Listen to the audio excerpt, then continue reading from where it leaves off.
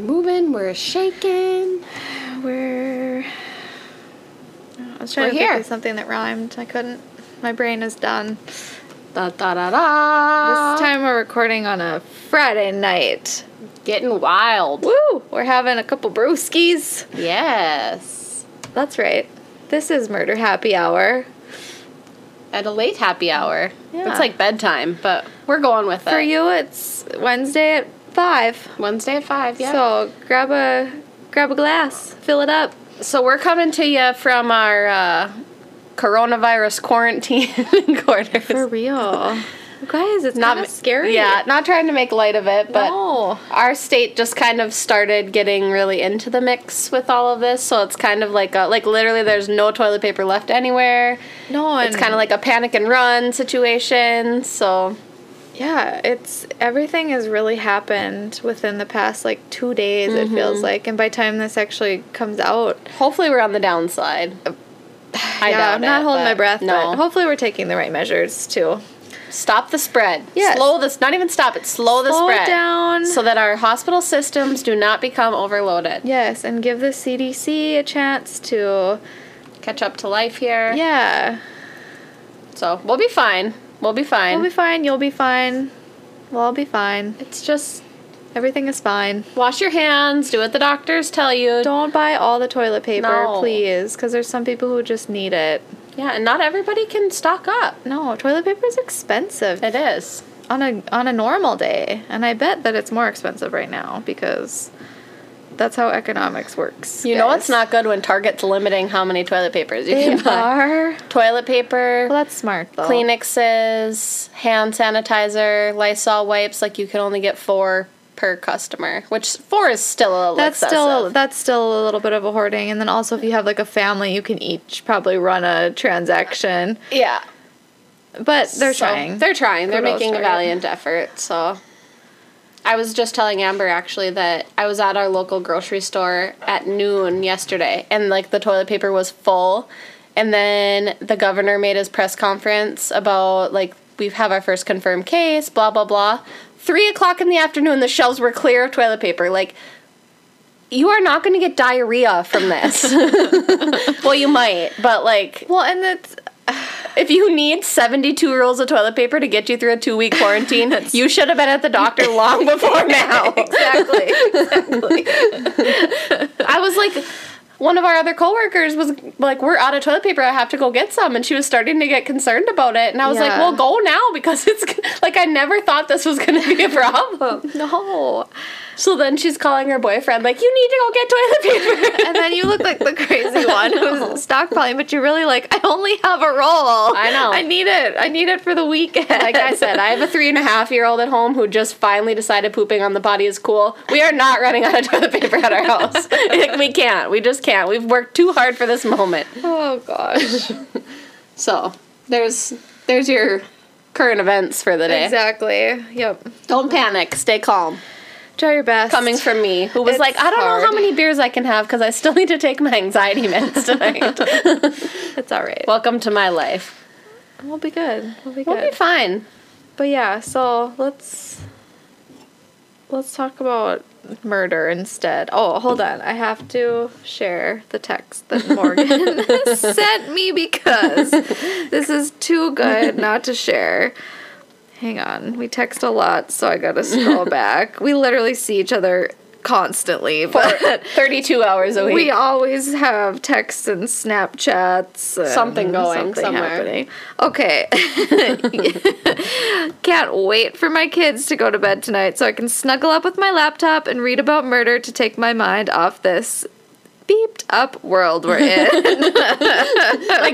like the coronavirus is the problem, not all the murderers. Not the murders and everything. Yeah, there's so That's okay for me. It's just more problems, guys. Yeah. This is just what the world is these days.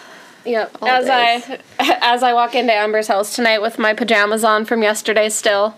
I haven't washed my hair in 3 days, and I didn't even realize. I'm like, oh. And her husband's like, are you quarantining? Or I'm like, kinda. Yeah, sure. We'll go with that. I'm social distancing. Yes. Except for she's at my house, but it's okay. I mean, I'm around you we see each other all the time anyway.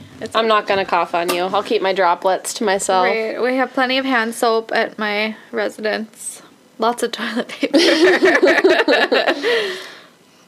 So this week we're bringing you another unsolved case.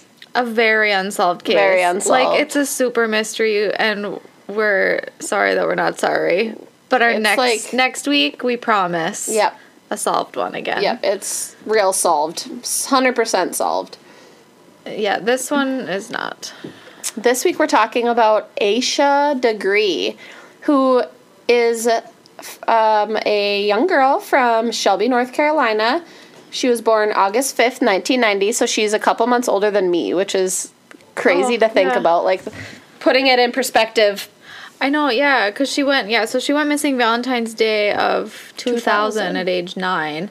And I know it took me seeing her birthday to be like, oh yeah. Like, I'm just a little bit older than she would be now. And it just actually, not too long ago, was the 20th anniversary of her disappearance, and still crickets. Nothing. I mean, hate to ruin the surprise for you guys. We have spoilers. But the story is still worth listening to. It is. Stick around. Yeah. So, Aisha was born August 5th, 1990, in Shelby, North Carolina. She had one older brother named O'Brien, which is quite the name. Yeah, I like that name. Oh, that's kind of cute. Yeah, it's interesting. So is Aisha. That's a cute name, too. Yeah. Her mom's name was Aquila. I'm probably really butchering that. I didn't even put names. Her dad's name was Harold. Like, the rest of them are all, like very unique names, and Harold. then it's like Harold. Sorry, Harold. That's a nice name, too. Aisha loved playing basketball. She was a star point guard. She was a great student, very responsible, had an excellent attendance record. Yeah, their family was, like, normal. Like, they went to school, they went to church. They were actually, like, a little bit sheltered, it seemed like. Like, very sheltered. Like, they didn't have a computer, which in, early 90s, 2000, or I'm sorry, late 90s, 2000s, like, not that strange, really. Yeah. But, I mean, yeah. But really, like, didn't watch much for TV. Yeah, like their mom and dad were pretty, like, I don't think they even had, like, a super ton of close friends, by the way it sounded. It was, like, their extended family, their church family. Right, it was, like, go to school, go to church, come home, and, like, spend family time. Yeah. They were, quote, insulated from outside influences. Oh, yeah. Whatever. Which I suppose, yeah, like, it's not like they had the news running at night because they were trying to shelter the kids. Her daughter, Aquila said about Aisha that she was very cautious and shy. She was terrified of dogs. It's just, like, some of the stuff that she's said about her, we'll get to this, but it's just kind of weird to me. But so, middle of the night, February 14th, 2000,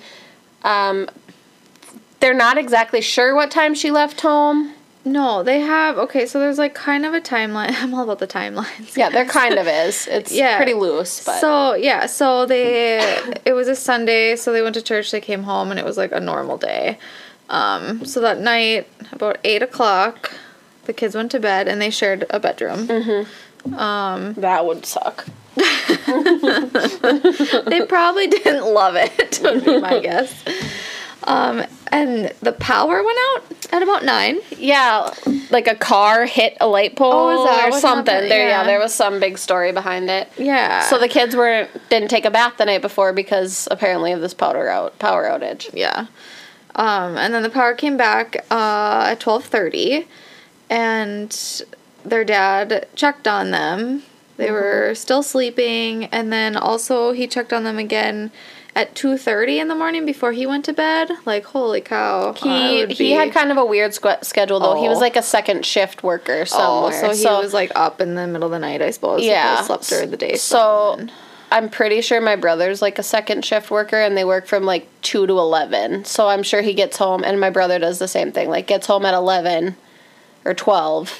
Right, and so you wind down. You're going to eat something. Yeah, hang out a bit. So that's, pretty normal time frame. And I suppose, and being up, because the power was out, too, probably when you were getting home and stuff, yeah. So, like, 2:30 a.m., that's probably the last time that they knew for sure she was accounted for. Yep. And not long after, O'Brien really wasn't sure, but he heard Aisha's bed kind of squeaking or whatever, like you do when somebody rolls over. He assumed just that she was rolling over in her sleep. But now we're pretty certain that it was her getting out of bed, grabbing her backpack that she had pre-packed, and taking off out into the night. And I mean, it was like nasty weather outside, like very heavy wind and rain, like it was icky. And she like the weird walking thing, down the highway. Yes, and the weird thing was, like, in this backpack she put several outfits in there, and like it was very much looked like she intended to leave home on purpose. And had some other interesting stuff in there though, like a hair bow, which we'll get to a little later. Hair bows, markers, candies, like, which, just, like, I suppose if you're 9 and you're, like, packing a bag, like, true. Is that what you? I mean, I suppose, like, I would pack candy if I was packing a bag. So something interesting to note with this. Her English class had just finished reading a book called The Whipping Boy about 2 kids who run away and then eventually come home. No way. So that's kind of an interesting... Not that for sure has anything to do with it. No, but it's kind of like a fun fact, like, what are the chances sort of thing. So several eyewitnesses saw what we now know was very likely Aisha walking down the highway between 3:45 and 4:15 a.m. Based on what she was wearing and her physical description. They said that she was wearing a long-sleeve white top and white pants, and not wearing any winter gear, and it was cold out. Yeah, it was cold and icky out. And, one of the people who saw her actually turned around. It was about a mile and a half from her house. They figured out after the fact, but because he thought, it looked a little odd. He a little turned kid around, in the middle of the to night. see what the deal was, and started to approach her, and she ran off into the woods. So that morning, Aisha's mom woke up about 5:45 to get the kids in the bath and get ready for school. She went to their room and noticed that O'Brien was in his bed, but Aisha wasn't there. And then she checked the rest of the house, checked their cars. Aisha's grandmother just lived right down the street, so they went and checked her house. And when she wasn't there, that's kind of when they really started to panic. And basically the family just, like, went up and down the street, like, yelling, basically, and woke everybody up. Yeah, they did contact the police too, Pretty almost much right away. Yep, and the police did start searching right away. They brought dogs. The dogs couldn't pick up her scent, though. Like, at all. Like, not even, like, a step away from the house. Which I suppose it was raining and stuff, yeah. But you'd think if she had been there, lived there, they would find some sort of... Right, but I suppose they maybe, got it at her house, and then as soon as she was outside, they lost it, but... So over the next week or so, they searched a 3-mile radius of her house. Over 9,000 man-hours were spent in that week looking for her. Yeah, like, this wasn't without effort. I mean, they were looking constantly, and there was lots of people looking. And and the eyewitnesses that saw her on the road did come forward once it was on the news, but they had no idea, like, this little girl's missing. Like, it was weird, but... Yeah, once they realized it, that's when they found out and came forward. So the searchers found a few personal items of Aisha's near the spot she was last seen, which is what they found in the shed. So there was this kind of abandoned little industrial shed type thing that they found, where they found the candy bars. They found markers, pencils, and a Mickey Mouse hair bow, which her family said was hers. So no backpack, no Aisha, just those items. So they knew that she had very likely been there. Yep. But basically the trail was, like, instantly cold. Yeah, Nothing. they never got a good lead at all from any of this. So approximately 18 months after she was last seen, so we're looking about August 2001, her backpack was found buried in 2 plastic bags near a construction site along the highway where she disappeared. Yeah, but the opposite direction of what she was walking. The bag was still fully packed. It included the Dr. Seuss book McGilligan's Pool and a New Kids on the Block t-shirt.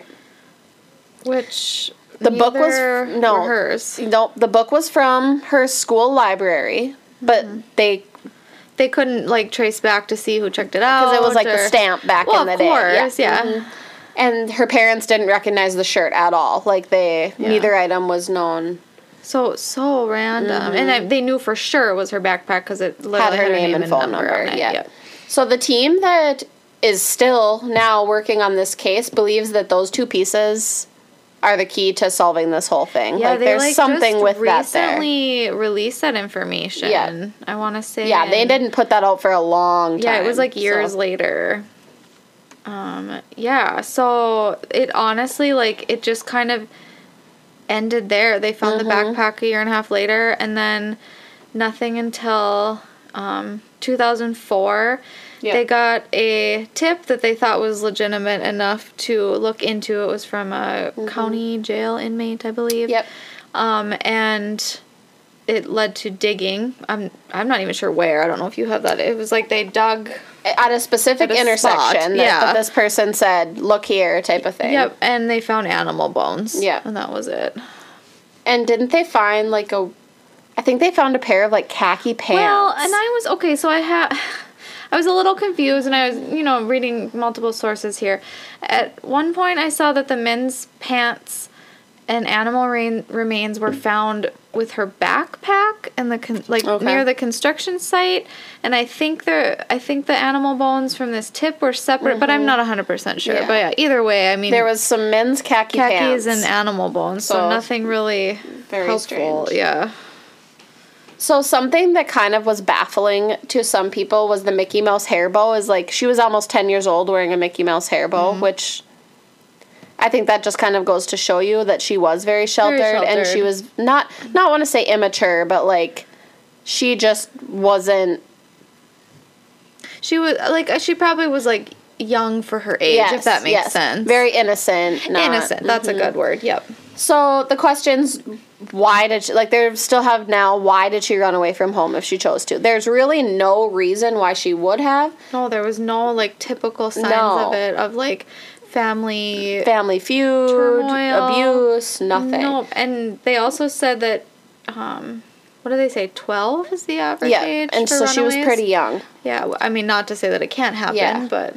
The only thing that had happened recently was that she was upset because they had lost a basketball game because she fouled out. But, like, you're going to run away from home. It just seems real, Like, with the book, it's with the book that they read about the kid running away from home, it just seems really interesting, like, very coincidental. Maybe it was, Well, and how you had mentioned how her mom had said, she was, like, scared of dogs and scared would never leave the house alone. Like, it's just very strange that in the middle of night. And a terrible, stormy, scary you would just night. leave. Yeah. Because I don't like going out in the middle of the night in a storm by myself. I don't even like getting out of bed in the middle of the night. I'm, like, thankful that I have a bathroom attached to my bedroom because I hate going out into the hallway into my dark house and being like, oh, it's the middle of the night, and I'm a grown woman.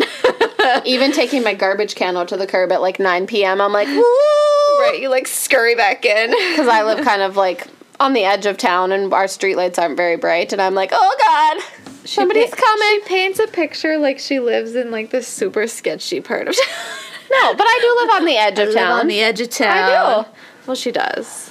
I mean, it's a decent neighborhood, but yes, my neighborhood's just fine, but it literally is on the edge of town. Stuff can happen anywhere, guys. But anyway, yeah. So it's super weird, and they do think though that even if she was running away willingly, that she definitely met with foul play of somewhere. And I don't know how they necessarily came to this conclusion. They don't seem to be releasing a ton of information, nor do they probably even have a ton of information. I don't think they have really much of anything. So, 2013, her mom, Aquila, did an interview with Jet magazine, basically saying that if her daughter was white, the police would be paying more attention to this, and there very well could be truth to that. We're not going to speak to that. That's not our deal. The weird thing for me was that her mom said that they were not allowed to use the internet, the computer, anything. And the quote from her mom was, every time you turned on the TV, there was some pedophile who had lured somebody's child away from via the internet. Like, that's just such a strange thing to say. Such a very specific worry to have. When your daughter, disappear. It just seems very strange. Interesting. And terrified of dogs. Like, just the way the mom says, like, she was terrified of dogs. She was so cautious. She would never leave the house. Like, it just... seems really strange to me that that's what you'd want to talk about That's what when you your daughter's choose. been missing for 13 years. Yeah, interesting. What else did I have? So then 2015, the FBI actually reopened the investigation and began to take part in that. Before, it was just like the SBI. And they began to offer a reward for any information. Based on what she had taken with her, they thought she probably planned to be gone for like a couple of days. Sure. But like they said, this is not your typical runaway. Like, not your... the reopening of the case turned up a new lead. Eyewitnesses believe that they saw her getting into either a dark green early 1970s Lincoln Continental Mark IV, I think that is, or a Ford Thunderbird, also dark green with rust around the wheel wells. So very specific. Yeah. So a green car, a green sedan with rust around the older wheels. car, Yes. yeah. In 2017, the Child Abduction Rapid Deployment Team, Oh, wow. which, like, rapid deployment, it's been 17 years, but You ain't so rapid. was brought on to assist in the investigation. And since they were brought in 2017, they've conducted over 300 interviews. Yeah. That's a lot of interviews. And they have, like, a ton of leads and stuff they say, you yeah. know, yeah. Yeah, so they don't have any suspects. No. The Theories. leads and theories, Yeah. but no suspect. There was... Which you know we're going to talk about the theories. We always got to talk about all the theories. But yeah, so I only found that there was one suspect at one point, and that was back in 2014. There was a 52-year-old guy named Donald Preston Ferguson, and he was arrested for a 1990 murder of a 7-year-old girl. Yep. He'd also been arrested in 1989 for sexually assaulting a 10-year-old girl, which he served 8 years in prison for. Yep. And that case was solved through DNA in a Right. different case, which led to him. Anyway, so this guy was, like, all kinds of shady. Scummy. And definitely, like, with the age of the kids and location and things, it was like, okay. And so this Shalonda Poole, that was the 7-year-old that he had murdered in 1990. Her case was, like, super similar to Aisha's. Yeah, super strange. Yeah, where she shared a bedroom with a sibling, and she disappeared in the early hours of the morning. But this guy apparently knew her family. Had, like, played cards with her family and Yeah, and, like, and her body was found the next day. She'd been sexually assaulted, stabbed, and strangled. And they just thought, you know, super similar. They looked into it. They thoroughly investigated for a connection to Aisha's case, but it was found that this was just a fluke. dead end. Yeah, there's just like a lot of really sucky people out there, and he just happened to be one of them. Unfortunately. Theory number 2 is, of course, the family. Probably actually theory number 1, but Yeah. but the family all took polygraphs and passed with flying colors. Like, I mean, there's been some weird things that have been said. Yeah, but I don't think anything No. that was like suspicious No, or not that would super lead suspicious. them to. So I fell down the Reddit rabbit hole. Oh yeah. Same. As I'm, like, up until 3 in the morning, like, scrolling On Reddit, Reddit. reading every Tom, Dick, and Harry's thought Oh about... my gosh, I know. So the main theory, and this is kind of what I think, is an adult in her life was, like, grooming her for this. Yes. Whether it be at church, a coach, a family friend, whoever, somebody was grooming her to eventually, like, okay, will you go to this specific spot and wait Yes. for me? And she was like the perfect candidate Yeah. for it. She just Sheltered, innocent. Yep, exactly.